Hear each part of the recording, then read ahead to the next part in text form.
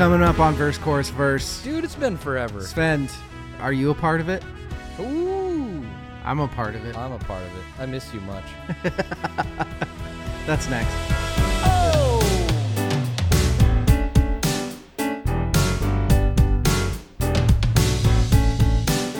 I was young, so dumb, thinking Welcome to episode 65 of Verse, Chorus, Verse. Oh, dude, you know what that means? Sorry to interrupt. No, you're good. What does it mean? In 4 more episodes, the 12-year-old boy that lives inside my head is going to giggle Will. so hard. Oh, it's a fun one. They're all fun. It is a band dissection of a band that would be loved by a 12-year-old boy. So it's very fitting. Nice. If any of you can guess what band that is, send us a little Instagram. Guess what band it is. I'll send you a shirt or something. Heck yeah. If you can guess it right. First Course First, episode 65. I am DL. With me is Svend, the Black Cat Knutson. Ooh. Svend, how are you tonight? I'm fantastic. I'm here. I'm about to talk about this album with you. I don't know. yeah. Things are looking up. How are you? I haven't seen you in like a year. Yeah. Been a few weeks. I lost track. Jen Batten's interview was the last time that I saw you. That's right. Which just posted, which the feedback has been phenomenal on. Lots of fanboys and girls coming out of the woodworks for that one. People love Jennifer Batten. I mean, people are man. going to catch on to our whole like marketing strategy here. You get these guests that people are addicted to and want to know more about. It makes us look really good. Mm-hmm. Actually, you know what? Credit to all of our listeners because I think, run the gamut of genres, topics. We do drinking games, and then we do like these interviews that are a little more serious. And we got some folks that are hardcore and just stuck with us through all of it. So I completely agree with that. And to tack on to that, you know, I was a little bit worried that since we don't always just talk about fucking Nevermind or why this grunge band was this, or, you know, all the things that you're supposed to talk about on a music show. Mm-hmm. We talk about every single genre, and every piece of feedback I've gotten, which has been a lot, has been thank you for doing that. It hasn't been like, when are you going to talk about Alice in Chains, bro? It's been good job talking about everything. Right. So I love that. Right. Yeah. It makes it fun for us. So glad it's a mutually beneficial arrangement. It's really nice to get listeners that like a bunch of different genres, listeners that are excited when it's a jazz episode or it's a soundtrack, or the album today, which is a very 80s, I don't even know how you'd categorize this. Yeah, because pop influencing. It got like nominations in in all, like, I can't remember, like several genres of music. It sounds like a very, very obvious genre now. Yeah. I was a little too young, but when it first came out, I feel like people would have been a little more, whoa. Oh, what's yeah. this? Very excited for it. What have you had going on in your life, man? Today was an awesome day. 2 of my half-brothers that I haven't seen in like 3 years came into town, and so I had dinner with them and gonna hang out tomorrow a little bit with them, and that'll be fun. Like, you know, seeing family you haven't seen forever is always good. Yeah, that's awesome. Yeah, and then I started gigging again just a little bit. There's a little I'm part of a little trio that just we play cover tunes and stuff, but like it's casual, and that's why we just do a bunch of cover tunes. That's awesome. We have an amazing vocalist, my friend Lane Watkins, who has some original tunes. A vocalist named Lane? She is an amazingly soulful. I feel so lucky that I get to listen to her sing almost weekly. Will I have a chance to hear any of it? Like, do you think you guys will record anything, or? I don't know about record. Maybe at some point. I don't know. Right now, we're just doing a lot of like community events, and so like past Tuesday, we did an event called Story Night. It's a really cool thing where they get people from all sorts of different walks of life to come and tell their story. There's always a theme for the evening. So what kind of music do you play at like? We do a little bit of everything. We did some Sarah Bareilles. We went more with like deep, soulful kind of a feel, since it was more of like a story. Wait, do you play bass? This time I was doing percussion. You're playing drums. Cajon. Oh, really? I played cajon and a hi-hat. Okay. And then swapped off on guitar every now and then. So there were some songs where our keyboard player would jump on the cajon, do percussion, and then I'd pick up guitar and play some guitar. Yeah, that's one thing I noticed. Playing with headphones on, playing into like a laptop or It's a along whole with like other a track or thing. something. Yeah, and I was getting sloppy because I knew that Yeah. I could fix stuff.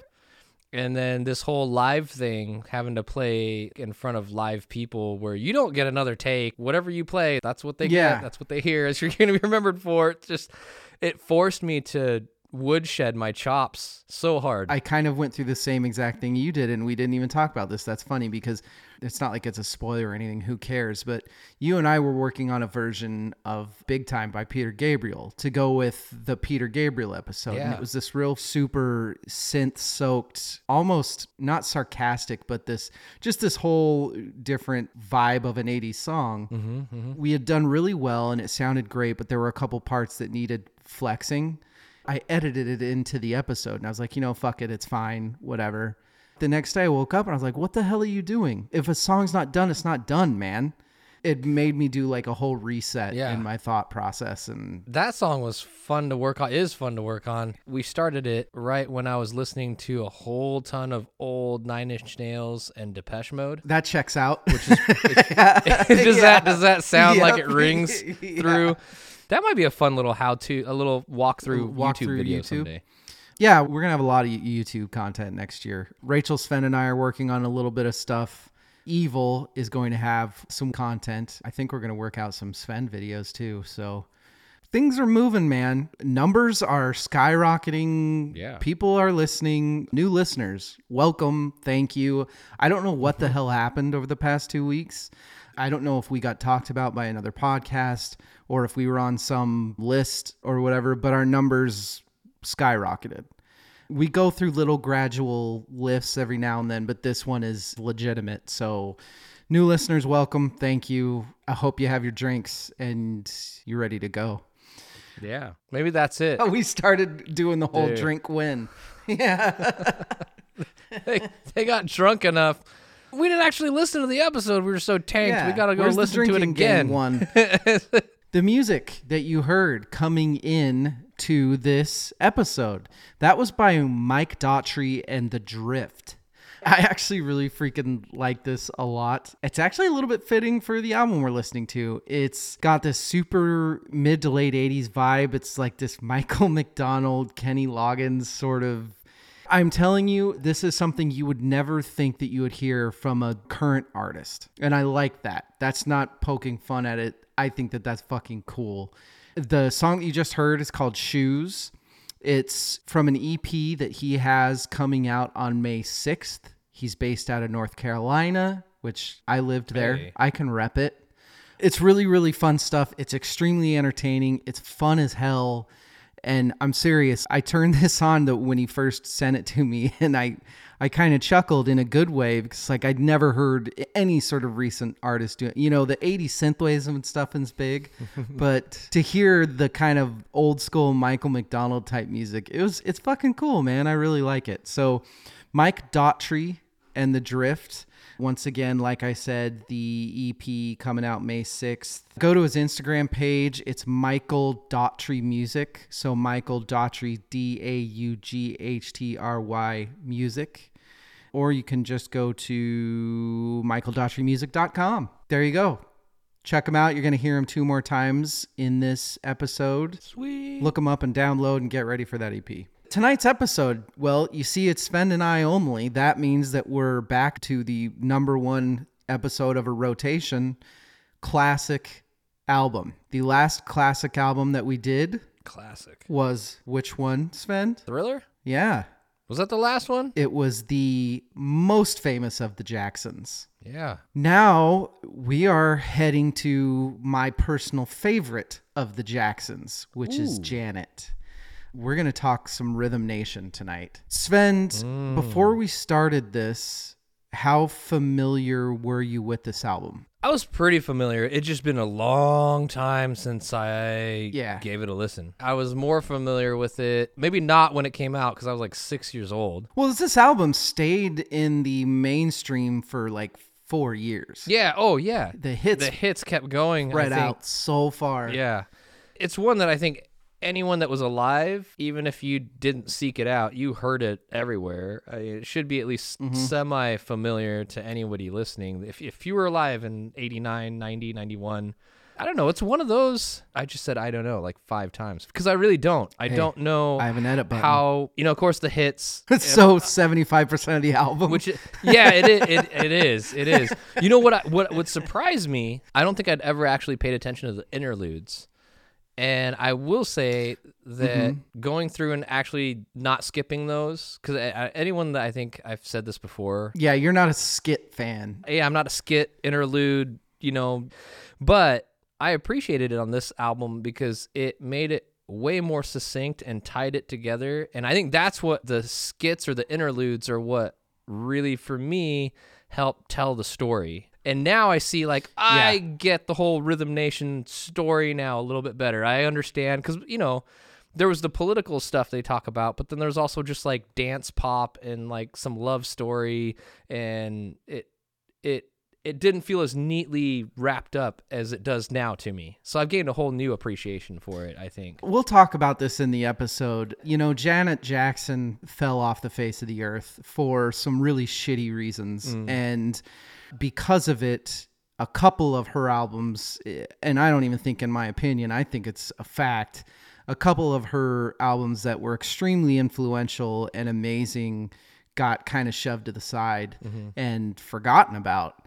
We'll talk about that in the episode. First, we got to talk about the most important part of the night. What are we drinking tonight? Svend, oh, yeah. What do you have? I have, let me dig into the magic cooler. This is from Crux Fermentation Project. Crux. Awesome brewery that makes some really awesome beers out of Bend, Oregon. And this is a Noisy Boy IPA. Y'all know how much I love my India Pale Ales and hoppy shit. So citrus, pine, little sweet. Yeah, comic book boom bam pow kind of thing going on. It's like the Batman It looks like an energy drink. But it will do the opposite.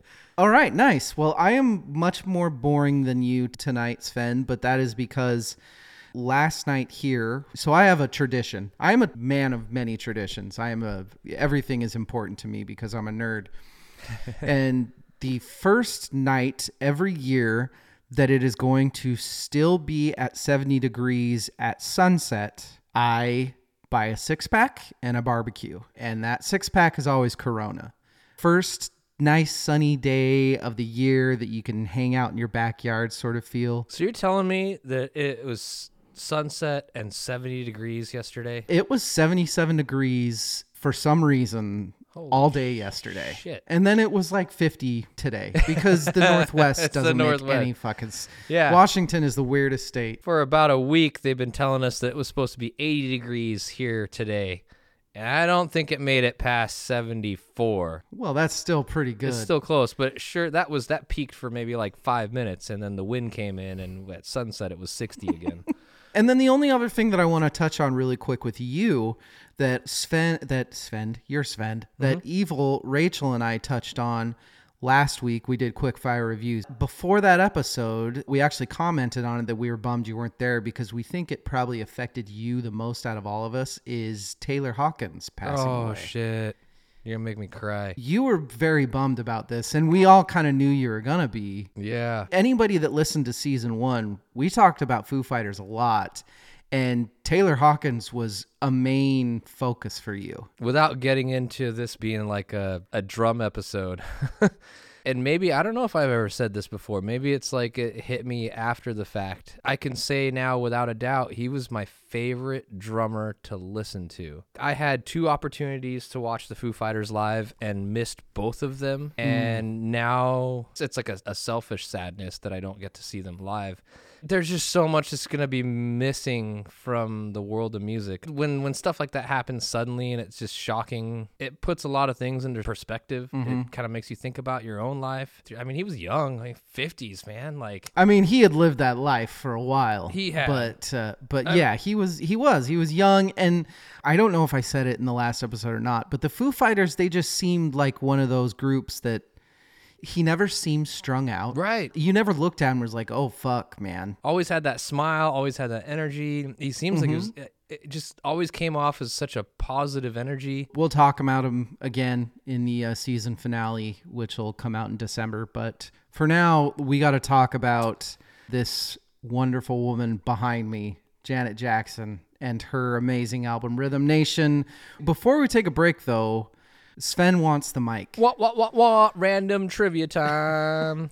Actually, this one, I don't think it'll be too hard for people to piece together. History question.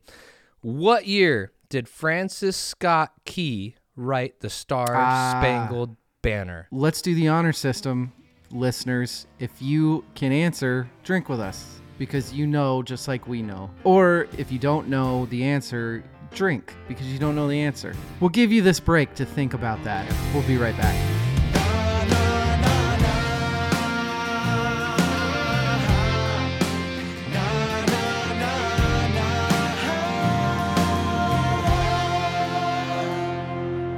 Welcome to the family, when all you ever want will never come. We are back. Once again, the music that you heard coming in from the break, that was Mike Daughtry and the Drift. EP coming out May 6th. You want to hear a little get-going 80s music. This is what you want to listen to. Some feel-good, some positive vibes. We all need that nowadays, right? Oh, yeah. The song that you just heard, it's called Join the Club. Like I said, super fun. It's getting to be good weather time. Turn this on when you're barbecuing. Not enough people come out with the feel-good music. David doesn't always like to go dark. Really? So go out, go check out. Yeah. Yeah, folks, you better listen to this. So michaeldaughtry.com. Check him out. Get ready to download him. We support indie artists around these parts, right? Hells to the yeah. Rhythm Nation by Janet Jackson. Why did Svend ask this random ass question about Francis Scott Key? Svend, why don't you tell the people? Well, if you answered 1814, you either know your history or you just guessed based on the 1814 that comes after Rhythm Nation in the title of the album, which I think is really fitting. Rhythm Nation, because like the whole thing is the concept of the albums. Like, what if we all could be a part of this nation that we started where people just come and dance and have fun and get together and be together, right? Like, I didn't say it probably as cleanly as the discussion went between Janet and Jimmy Jam, but I think you're on the right track. Yeah. She confirmed, I think way later on down the line, that she did do that on purpose, that it was kind of, she was trying to look at Rhythm Nation as her Star-Spangled Banner, her new anthem. Rhythm Nation by Janet Jackson, hashtag 1814, I guess, came out in 1989. It was her fourth studio album. So she had really caught in her stride. This was fresh off of Control, which took her out from her brother and her dad's shadows, right, put her out there on her own. She came out with this phenomenal album. Evil and I, just a few episodes, did 1986 is when Control came out. And this was on our top 5. Control by Janet Jackson was, I think, our 5th best album of 1986. It's a phenomenal album. And she followed it up with this, came out through A&M, and the producers listed James Harris, a.k.a. Jimmy Jam, Terry Lewis, and then Janet, obviously. And then Jelly Bean Johnson helped produce this too. Those are the very, very basic facts. You already know what 1814 stood for. I will tell you that the number one thing that impresses me about this album that has to do with that is the fact that coming off Control, it was a huge hit. It was a fantastic album. And the label really, really wanted her to just go do that again, basically. And she was very, very, fuck that. I'm doing something completely different. Mm-hmm. And I'm sure the last thing that the label wanted to hear was, no, actually, I want to do a concept album.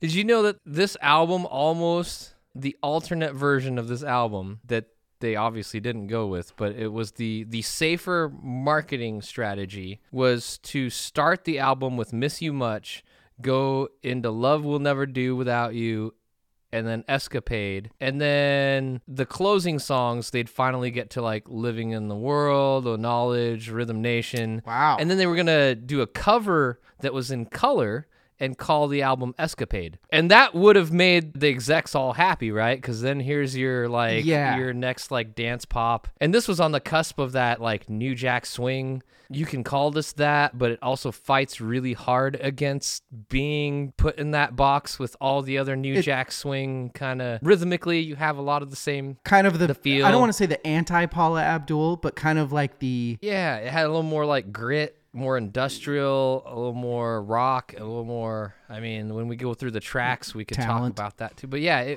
and then, of course, the social message behind it, there was definitely some social political... Yeah. She was very, very vocal about those issues. And then mixed together with... They were just dance, pop, happy, very poppy. Oh, my God. Yeah. Before we get more into this...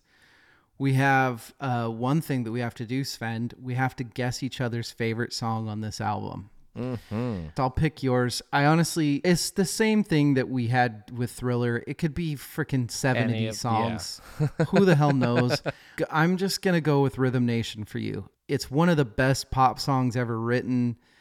And I know it's the very first song, which it's always hard to pick that one, but I can't see picking anything else. So that's what I'm picking for your favorite of the album. I'll take it. For you, I'm going to pick Black Cat because who the fuck doesn't like Black Cat? Even Lemmy from Motorhead, quote, I effing love that song. So, really? That's amazing. I didn't know that. That's awesome.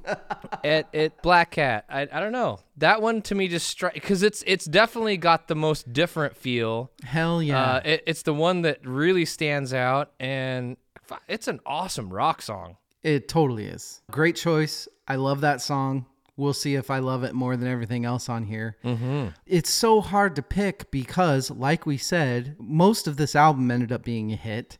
This was the first album ever to produce 3 #1 hits in 3 different years. Yeah. When I first started getting back into Janet Jackson, which was just last year or the year before, and I found a couple of her vinyls in my vinyl store and I bought them. And I turned this one on. Of course, Rhythm Nation plays. And then Miss You Much comes on. I'm like, holy shit, that was this album too? Yeah. And then Escapade comes on. I was like, there's no way Escapade was originally on this album. Because I swear that, did it not seem like Escapade came out 3 years later? Yeah. Because the hits just kept coming off this. And Black Cat got a 1990 #1 as well. So she had 2 in 90 off of this one, and then Love Will Never Do Without You. Love Will Never Do Without You in 91. In 90, yeah. Another random trivia. Do you know the next time that this happened? How long it took for this to happen again? Give me this. What was this? If I give you the year, do you think you can guess the artist? So the years would have been 2019, 2020, and 2021. Oh, just because my head's on him right now, is it Juice WRLD? No. The Weeknd. Oh, that makes sense. Blinding Lights. Blinding Light in Your Eyes and Save Your Tears. It just hit after hit after hit, and they prolonged it, and it took 3 years. But that was crazy to me how all those were on one album, and I did not remember that from... I mean, I was really young when this came out, but I do definitely remember watching her. A lot of this album, a lot of political stances and a lot of deep messaging that was kind of the thing at that point. I guess she had just gotten real deep into the Stockton playground murders. And, it was one of those times when Bush had just gotten in office after Reagan was in office, and crack was all-time high. Homelessness was huge. You started having the starving kids in Africa commercials. And I think her, like a lot of other artists, started coming out with some more pop-friendly Public Enemy type things, I guess. Right. That humanitarian effort runs in the family. Mm-hmm. There's one thing. Nope, not going there yet. Damn it. You know what? We should have made a drinking rule that every time we try to compare her to her brother, somebody has to drink. And I don't think it's fair, but at the same time, this album is a whole experience. Every video is amazing. The songs are fantastic. It's a whole multimedia thing. There was a movie with it. It did the whole thing that Thriller did with the whole pre-video for Rhythm Nation. And I'm sorry, but you watch some of the videos, And I'm not saying that she's stealing from Michael. I'm not saying anything like that. No. But they're fucking brother and sister. Yeah. They learn the same shit. Yeah. So you see her do moves and it's like, oh, that's a fucking Jackson move. Yep. You know what I mean? Yeah. Like you can't help do that. And she's a Jackson, so it makes sense. Like, Yeah. her childhood was, she might not have been on stage with the Five, but she was touring around because it's not like you're not just gonna like leave kids here and then the whole rest of the family, you know. So she's just backstage that whole time absorbing. And what a life that must have been. Speaking of, though, did you know that this one actually was the only album to generate 7 top 5 singles? So she actually passed up Thriller. Because Thriller had I didn't know that many top 10s, but she actually got into the top 5. That's awesome. I have a feeling that she had a pretty rough life doing that sort of thing, knowing what we know now about her father, and not saying anything bad again about her brother, but what life must have been like having to deal with the fame and things like that already just because you're a Jackson. Right. How hard it was for her, and that's probably more of a thing about the album Control, to break out of just being a Jackson. Right. Being Michael's sister. Any of their family, any of the siblings talk, they all have a very similar demeanor and voice, but I find it especially similar between her and Michael. Yep. Their voices, the humility they weren't the brash, cocky stars that they could have been, or like they were to the rest of the world. But like for example, like in the intermission thingies, you know, the one that's Hey Baby, where she's just like laughing and giggling in the studio and like, oh, you're not recording this, are you? You know, and that totally sounds so quiet. That and timid sounds like Michael. And how he is in the studio, and you know, wouldn't say the F-bomb or cuss to, you know, no matter what. And she seems like that. It's just like this, so wholesome, and they're still kids. Yeah, they're full grown-ass adults that are still kids. You know, there was something, and this is the last time I'm going to compare her to her brother, but like I said, they were brother and sister. They grew up learning a lot of the same stuff. I think their moves, there are some times where you see the moves and you're like, God, that's the same fucking thing. But there's something about Janet to me that was warmer. Yeah. I don't know. She had this really innocent and genuine smile. If you watch the Miss You Much video and she's doing her moves and she's got this completely joyful smile on her face. Yeah. And there's just something about her that just, you're going to learn through this episode that I may or may not have a pretty big crush on Janet Jackson. And honestly, just one more pile on, like, if Michael was Peter Pan, she was Wendy. In terms of personality and the warmth and like the caring kind of like embracing kind of a personality. And anyway, I'm going to get one complaint out of the way so we can concentrate on other things. Like I said, this is happening a lot in the late 80s, and then it happened in the early 90s, and it's kind of happening now, and it'll happen again. This album, and we did touch very briefly on it, it's this real super aware political, let's get together and do great things. It's just, I'm sorry to all musicians out there, but writing a song doesn't fucking do anything. Yeah. It's a cause without a rebellion. In the late 80s was doing this a lot. Hey, look, crack, gun violence, homelessness. Let's write a song about it. I get Hands Across America and We Are the World and stuff like that. You're raising money. But there's this almost comical thing to me. I love Rhythm Nation, but making a music video where you're choreographed dancing, I'm glad that you're aware, but are you doing anything? Really? What about this is helping the causes that you're talking about? You know what I mean? Oh, totally. And you know, I think for me, without getting too political, that criticism extends into all sorts of awareness campaigns, and I'm doing air quotes. You mean like posting on Facebook posts and shit like that? Facebook, yeah. Like the Facebook activists and yes, you need to create awareness for your cause because nothing will change without that. But you can't stop there. You can't be like, oh, look at me. Good job. I did that. I got some attention. Okay, where's the call to action? Where's the follow through? Where's the follow up? Where's the actual change? I know it's not fair to say like one person has to do it all, but if if you're going to call attention to it, you kind of put yourself in the driver's seat to maybe lead a charge. So do it. That's my last complaint. From here on out, it's all love. I did not know this until researching this. The song Love Will Never Do, Without You, which is a great song. Did you know that their original vision, and I'm going to have to drink for this, was to have Prince sing the first verse? And that's why her voice is so low on the first verse, is because they wanted to have Prince do it, and he didn't end up doing it. I did not know that. Yeah. So and I'm going to drink with you. I just said Prince 3 times. So we should probably change your artist to Michael Jackson after this one, because I think that's the biggest artist you talk about. It'll probably change as soon as we change it. That's true. I'm just going to have to think about episodes upcoming. Don't worry. There's still plenty of Chuck Mangione moments coming. A drink. I'll take one there for... Love Will Never Do is more of a fun poppy song. But then we have songs like we have Miss You Much, and we have Rhythm Nation, The Knowledge, and we have Black Cat. People are going to laugh and think I'm an idiot when I say this, but hear me out and then go listen to the sounds on this album. There's another album that came out this year, Pretty Hate Machine.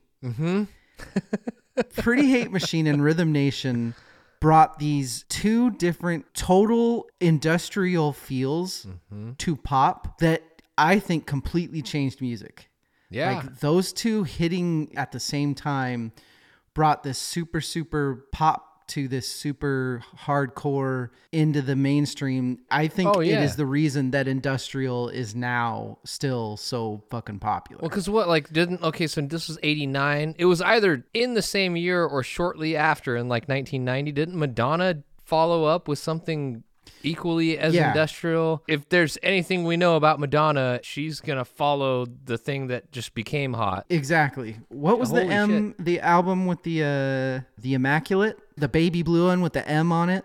Yep. Everybody started to follow this stuff. This album gets overlooked by people that are fans of industrial music, and I think it has a massive influence on industrial music. Like the snare drum I think it's in All Right. It's like a snare drum, but also sounds like 2 metal pipes banging against you. It's like that kind of, those types of ringy, like metallic sounds that make industrial. And then these blank, almost white noises going through the whole song. Just like kind of, people had not done this before. And everybody did it after this. And everything was very abrupt, very sharp, punctuated. Every beat, every, subdivision was punctuated. Yeah, dude. Like the choruses of Miss You Much, that...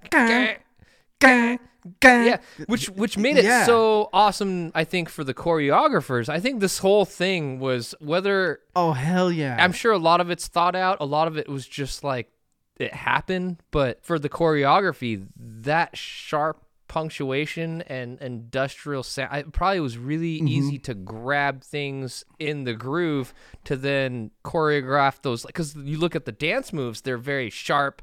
God, you have to move so fast and then like hit, stop. Yeah. That's so hard physically. That would be so hard to do. But it matched. It was. And she was so good at it. Yeah. And her look, she has talked about it. This isn't me saying it, although I'll say it, but this was really the first time, because you got to remember, think about her childhood, and her dad was this strict Jehovah's Witness. They were raised in this very strict household. This album, not even Controlled, this album was the first time that she really started to feel like she could be sexual and be proud about that part of her.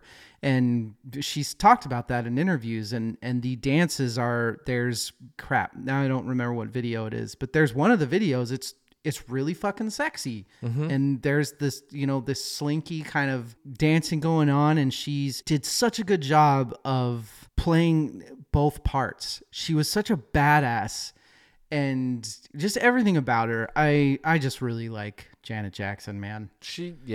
I think I was also like 10 when I was really getting into this, so I think that's when Huge crush. Puberty plus Rhythm Nation, and it's game over. You know what I mean? I didn't stand a chance. God, what did you do when Janet came out? You know, the album with her hands up, and then there was the hands the on Rolling her. Stone cover. Yeah. I think I was just mad because, like, what fucking dude is touching? Who's touching Janet my Jackson girl? Like that? That's not. Yeah. Oh, fuck. Exactly. I like the knowledge of this woman that had been, for lack of a better word, suppressed her whole life. Yeah. And going out on her own and feeling like she could be as sexy as she wanted to be. There's something just extremely attractive about that. What's crazy is that the sexy wasn't like she could still be sexy, and it still is. She's not giving it all away, if that makes sense. We're gonna have to edit all of this out, but yes, I do. I absolutely know what you mean. Like, it was artsy, tasteful, as far as you look. I'll say it like this: I'm not editing this. I don't care. I will make sure that for as long as I can, my daughter does not know what a Nicki Minaj music video is. I will sit down with my daughter and watch any Janet Jackson music video. That's pretty much there you go. How I'd put that. That's probably a good way to put that into perspective. That's perfect. Yeah. Yes. Let's touch on Black Cat. Let's talk about Black Cat. Let's do it. To me is a fascinating. It is. She got Best Female Rock Vocal nomination. Yeah. Wrote it entirely herself. Completely. It's the first one she got sole credit for. Like I already said, like Lemmy from Motorhead. So this is a fun little story, and I wish, fuck you, Sony Records. I agree. Not really, don't sue us.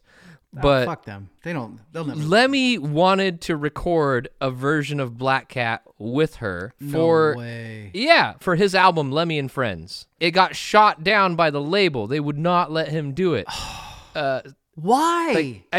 What's the Sony. worst case scenario of Janet Jackson and Lemmy? You sell a fucking million records? Right? His quote is that you could tell from the video that she was having a good time, and this loud rock music is what she really wanted to be doing. I love that fucking song. Great fucking song, but that record company wouldn't let it be possible. You know what's funny is thinking of Lemmy giving a shit. It surprises me that Lemmy wasn't like, fuck you, I'm doing it. And also like that this was supposedly, he said this was like his most desired collaboration, and it never happened. I do love the video is so perfectly 80s. It's these pause stills of playing live, but there is, man, her attitude doing that song live. Like she is legit headbanging.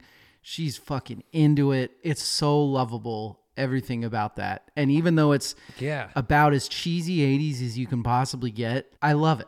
I absolutely love it. Yeah, and I think, who was it? Guitar player from In Living Color. Vernon Reid. Yes, thank you. The guitar mix version features Vernon Reid. On the main, like what you hear on the album, that's still Dave Barry, who became her touring guitar player. Mm-hmm. That hooked me. Like I think the main guitar riff that you hear, all the guitar stuff, and then I guess Jelly Bean played like the slide guitar on it. Like, there's so many layers of guitars in the song. Like, I think this is one of those hidden guitar player gems because there's so many cool little, like, funk rhythm that's in there. Yeah. There's, like, so many little layers that all make the track. The guitar mix version with Vernon Reid from Living Color, he was another one of those people that said that it was his favorite track on the song. It's awesome. The guitar work on Black Cat and the guitar riff on Rhythm Nation, that twangy guitar loop. Yeah. Those are two of the coolest fucking guitar parts on an album. For those guys to come up with this in that whole industrial thing we were talking about, it's so good. It sounds so fucking good. Did you know Dave Navarro recorded opening riffs for it too? That no. Like later on. And they used it on Jackson's Rock With You tour. No, I didn't know that. This song like pulled people from the rock world into Janet's universe. That's fantastic. It's so nuts. Like this song was, I think, from doing my research, being able to find songs that she actually talked about, I feel like this song was her baby. She Yeah. really wanted this dive bar banger, which I know you listen to it now and you're like, dive bar banger, but this is 89. Right. And this is another cool thing is the lyrics of Black Cat, the perspective that nobody ever thinks about because all this gangster rap and all these songs about gangbangers and stuff like that.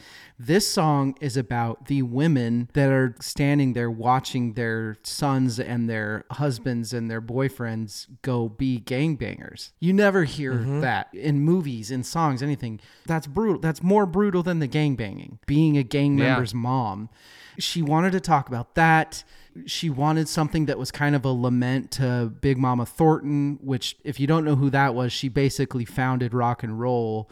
Svend, this wasn't my favorite song in the album, but I'm talking myself into it like as we're conversing about it. You see what I did there? I like planted the seed at the beginning, You and now I'm totally trying did. to win you over so that I can be right. It's such a good song. The end of this album slows down a lot. There's a good amount of ballads on here. There's how many ballads? 4 or 5? There's a lot more than I would have expected. Yeah. Come Back to Me. There's Lonely. I guess Living in a World. Yeah, It kinda counts. There's only 4. There's like 4. And usually I hate it. I hate it when they go to the end of the album. They put a couple ballads on there. And I will, Especially when they're back to back, right? You're like, Yeah. what are you doing back to back? Come Back to Me is a great song. And I'm going to just let you finish that. Come Back to Me is a very, very good song. And maybe it's still my crush on Janet Jackson that I'm just picturing her singing this to me. But the hook is amazing in it. But that is my only gripe about this album, besides the whole political let's be artists and sing to change the world thing. The end does really, really... Yeah. It goes Black Cat. And then now we're going to put you to sleep. Yeah. And honestly, if they didn't stick that Living in Complete Darkness interlude at the end, it would have felt like the last 1, 2, 3 tracks were a weird, not even this album. Yeah. That's kind of what I meant at the very beginning when I talked about how these interludes to me are the reason that I get it as an entire album. I get this collection of songs. It's a stretch towards the end, but I feel like without that interlude, it would have really just been like this weird... hanging. I also wonder how much the end of this album was, like you were talking about, trying to appease the label poppy thing with the bright colors, is maybe they showed the label, we'll put this on the album, we're going to put it at the end, but we'll put this on the album. You know, something like that. Because it really does, it surprises me. The main 3 producers of this, in Janet, Jimmy, and Terry Lewis, anything you read about the making of this album, those 3 were essentially just in a room pounding this one out, super close, doing it all together. And I do have a hard time thinking that their vision had these 3 at the very end in a row like this. I almost wonder what it would have been like if Black Cat would have been like where they ended it. Me too. Like went out on that. Maybe, one more interlude. The last full song being Black Cat. What that would have done to this album, because I think I agree. I guess, thinking about it, it's like they must have recorded these songs and not known what to do them because they don't fit between anything else. You really can't don't. squeeze them, Come Back to Me right after the Knowledge. I don't know. And that's Rhythm Nation. That's Janet Jackson's, I don't know if it's her magnum opus. We'll have to ask her someday. Janet, come on the show, please. Oh, yeah. We would. That's like next month, right? Yeah.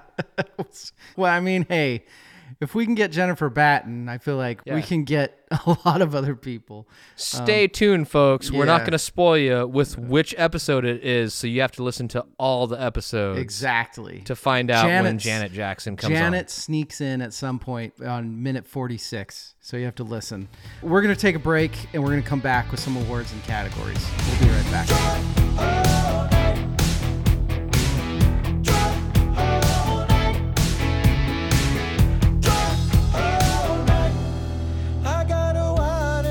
Checkered flag tightly wrapped like a top here on my dashboard. I wanna wag it wild like a dog's tail. All right, we are back. The Ace of Spades. Sorry. That's not what you just heard coming in from the break, but I do like that song.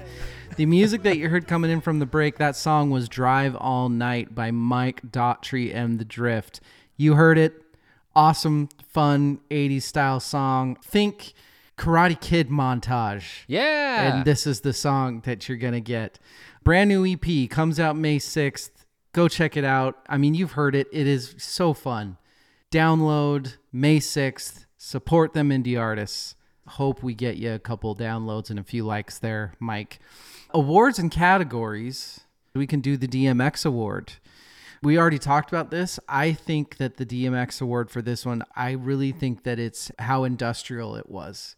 How it had that whole dirty, steamy pipe thing going on. Yeah. I think that really changed music. Yeah. I mean, I kind of wrote down something very similar in that it was a rebellion against New Jack Swing before New Jack Swing needed to be rebelled against. It was kind of like if somebody would have like fought disco in the early 70s before disco became a thing, because like it's still got a lot of that feel. So it's kind of a little bit thriller-ish in that regard. I'm not going to say that at risk of having my drinking game thing changed, but... But no, I get it. Because, you know, Thriller had a little bit of disco, but it was definitely not disco. Right. And they were purposely trying to avoid it. And I feel like Janet and Jimmy Jam and Terry Lewis were purposely like, you know what? This is what's going to make the labels happy. It's going to fit with what's out there. But let's push back and make it not something that people can just put in that box. I think you're onto something. Overrated, underrated, properly rated. So in its time, I think it was properly rated. I think it deserved all the number one hits, and it deserved the number one billboards. Currently, and we can touch on this now, I'm not going to touch on it too long because I think we're actually going to do an episode about this maybe this season. It's incredibly underrated. And I think the reason is Janet got cast off the face of the earth because of the fucking Super Bowl thing. God, yeah. She was a complete pariah. Nobody would touch her with a 10-foot pole after that. And looking back at what happened, is there a dumber reason for a more amazing artist to be completely ostracized from the entire industry? Right? Especially when nowadays you go look at like a tour and watch people almost do that on purpose. You got Tove Lo. Yeah. Okay. Yeah.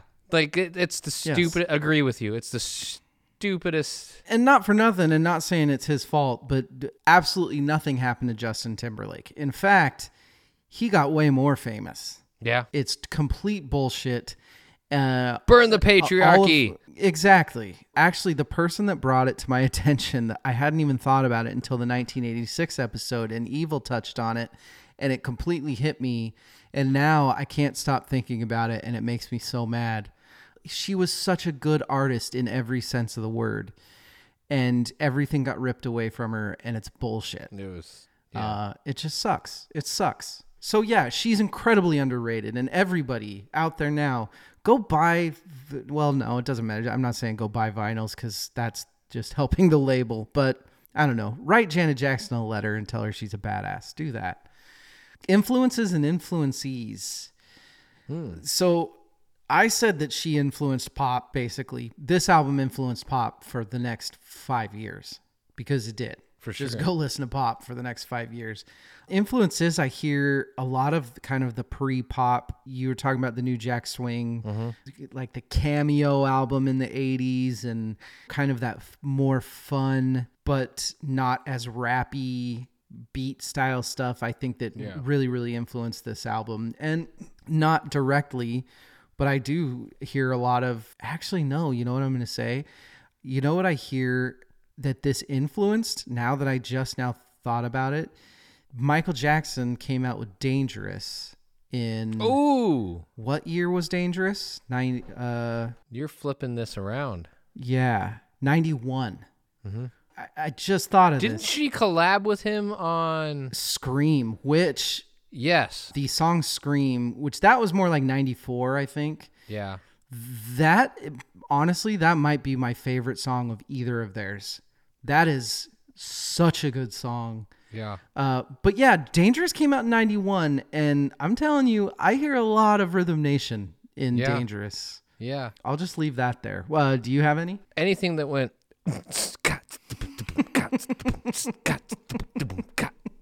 Perfect answer. Never mind the Bullocks Award. Do you know all her albums? Ooh. I know a lot. I don't know all. I'm not super familiar with them all. I would say yes, but I have a soft spot for Janet that came out in 1993. So it was like this for like 3 years in a row.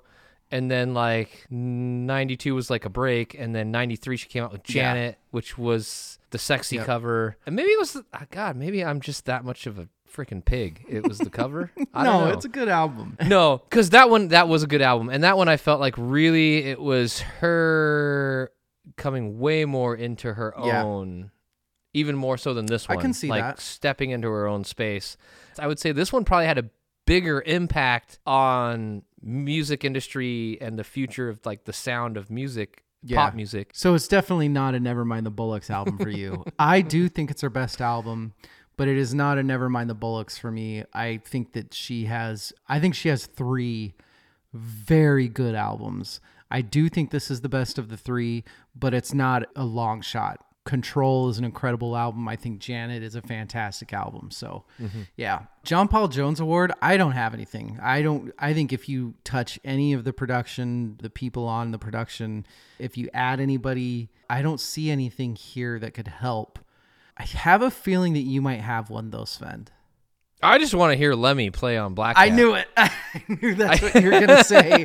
I was going to say Sony that. Records. And I was like, no, I got to leave that for Svend. Teach 'em Young Award. That's hard. And I'm going to pick this one because it's an earworm and because my kids are at the age where they like really catchy, repetitive stuff. Earworms work. To me, it was more of like, what would I be able to get a kid to actually sit down and listen to and enjoy? Miss You Much because the hook is spelling and then like Miss You Much. So I said Rhythm Nation. Like I said at the beginning, it's the perfect pop song. And that's, I can't really say much more than that. The John Popper Award for Best Hook. I'll go first. I think it's Black Cat. The chorus to Black Cat is the best hook on the album. This album has so many hooks. Rhythm Nation, Take You on an Escapade, Miss You Much. But I mean, this is the hookiest freaking album, dude. You throw a dart at a dartboard and you're gonna hit one. That's why all the number ones. Yeah. Actually, Rhythm Nation is my favorite hook. Just the way that sits in the melody, and then when they go, we are a part of the like it just like the way it the chorusing in the chorus. Yeah.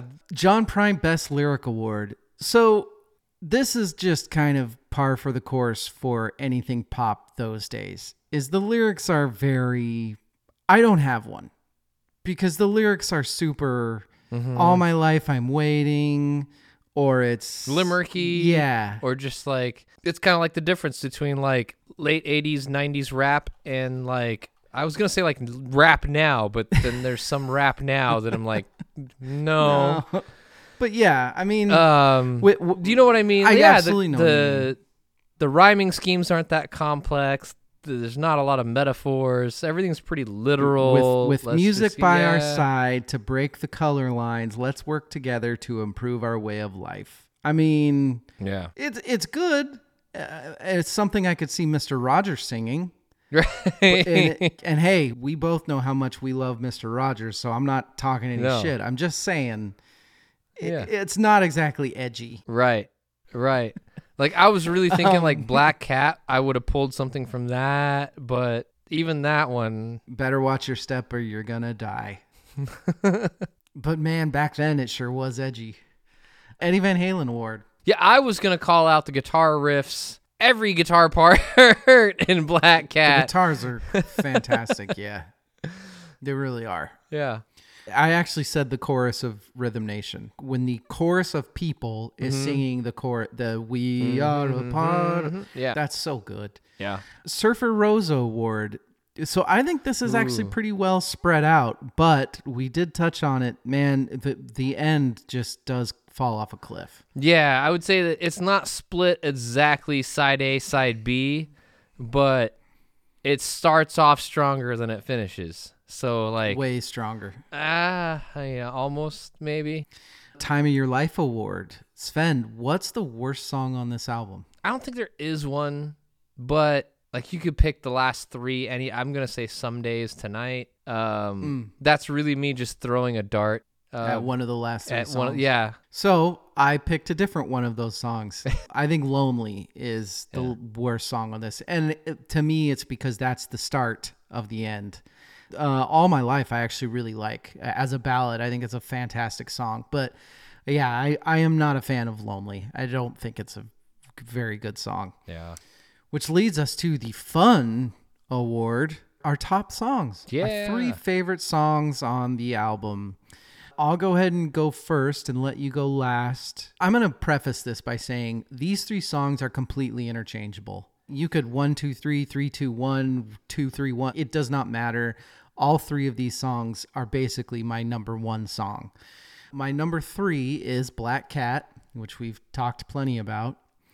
My number 2 is Rhythm Nation, because it's Rhythm Nation. And like I said, it's one of the best written pop songs of all time. But my number 1 is actually Miss You Much. Woo! The chords that they're hitting on that chorus, that high kind of synthy violin, that when it's like bang, and there's something about Janet on that song. She is in her mode. She is sensual. She's fucking killing it. Her vocals are amazing. It's just, I love that song so much. Besides maybe Scream with her and Michael, I think that's probably my favorite Janet Jackson song of all time. It's freaky. Uh-oh. Freaky here. Uh-oh. If you took your list and then just turned the paper upside down. Oh, really? So Rhythm Nation is still in the middle. It's my list. I just went backwards with Black Cat being my... So Miss You Much being my third, Rhythm Nation, Black Cat then being my number 1. Oh my goodness. So we've chose the same 3. If I would have had a fourth, Knowledge would have been number 4. I am not a fan of the talky talks that happen in songs, but Knowledge does a cool job of it, and Knowledge has a great beat going through the whole thing too. Yeah. Wow, that's awesome. We are definitely a part of the Rhythm Nation, Svend. I think so. Final award of the night, because we are gelling so good. Besides us, Svend, who won this album? Does anyone else matter? Oh, of course they do. Nah. Who won the album? You know, you touched on this a little bit, and I think we both kind of did off and on, but the impact this hit, especially when you called out Pretty Hate Machine, this, I think, helped grittify. Can I use that? Is that like a word it. I just made up? Hell yeah. Can we make that a word? Grittify? Yep. Grittify? It helped add that kind of like skanky, dirty kind of, stankiness to pop music that came out after this, slowly diluted it. Yeah. I feel like. Yep. But it gave it this attitude that was kind of like this badassness. Yeah. This dark. So I'd say the attitude of pop music. I like it a lot, actually. I would agree. I am actually going to say Jimmy Jam and Terry Lewis. I think Janet Jackson had won already with Control. I think she took the world in her hand. And this time, the producers that she got in Jimmy Jam and Terry Lewis, they saw her vision and they killed it. They absolutely killed it. Yeah. Fantastic job. Now all that's left to do is to rate the album.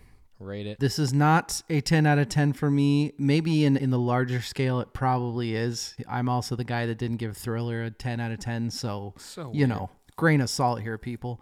But Svend did touch on it. It does kind of fall off a cliff a little bit. And there are a couple songs. There's one song that I just flat out don't like. So I am giving it 9 out of 10 crushes that I have on Janet Jackson. It's not the perfect album, but my God, it is one of my faves. Svend, what about you? Yeah, I feel this one deserves not one of my crazy rating systems. Oh, I like that. Yeah, but I'm going to go with decimal. So for me, it's a little bit higher, just barely higher than where you're putting it. I'm going to say like a 9.7 out of 10. Really damn close. And the point... That might be the highest score you've ever given. I think probably. Wow. This is really close. Wow. Really close. I will say, too, I want to add on that when this album choice surfaced and you were like, hey, this is what we're doing, I was pissed. Really? I did not want to like it. No, why? I fought liking it. I already knew it, and I already knew it was a good album, but I'm like, why the fuck are we dragging this out after this long? This album's been like buried. I finally forgot about it. Now you're going to make me go listen to it again. And it was weird. I don't know why. It might have just been a mood I was in. I was. You know, we had done Thriller before that, and Thriller is way older I know. than this. Yeah, but Thriller, everyone still talks about Thriller. I felt like this one was like, okay, it's forgotten. Now you're going to make me have to go remember shit. That's why I wanted to do it, because I think it's bullshit. It deserves that this album was forgotten. It deserves it. And thank you for picking it. I just ranked it a 9.7, and as you pointed out, I don't think I've ranked anything that I know my rating systems are arbitrary, but like this is definitely, I feel that strongly about it. So I went from pissed about it to like, thank you, because I enjoyed the process. And now I have a better understanding and respect for this album. That's what we like to hear on Verse, Chorus, Verse. And that's the type of music we love. Rhythm Nation. I've gotten to talk about Janet Jackson twice so far this season. I'm a happy man. I think I'm going to get to a third time. Good year. It's a very good year. This year has been awesome for the pod, and we are happy and we appreciate everyone. VerseChorusVerse.com, at VerseChorusVersePod. Thank you to Mike Daughtry and The Drift for giving us the music. Happy to play it for you. Like we said, we hope you When's get that a couple EP drop? May 6th. Yeah. Join us next week. The whole crew, all four of us, the Rachels and the Evils and the Svens and the DLs are going to talk the middle child, Woodstock 94. You guys have opinions. Looking forward. Come back and hear ours. It ain't no 69, but at least it ain't no 99. 69. Everybody, we love you. You're amazing. Once again, to the new listeners, hope you keep on. Please write us. Go to our website, versechorusverse.com. You can write us, ask us anything. We'll answer it. Well, not anything, but we'll try. I'll edit it a little bit. Svend, I love you. It was good to see you again. Always. I miss this. Yeah, it's been a while. Good night and good luck. Good night.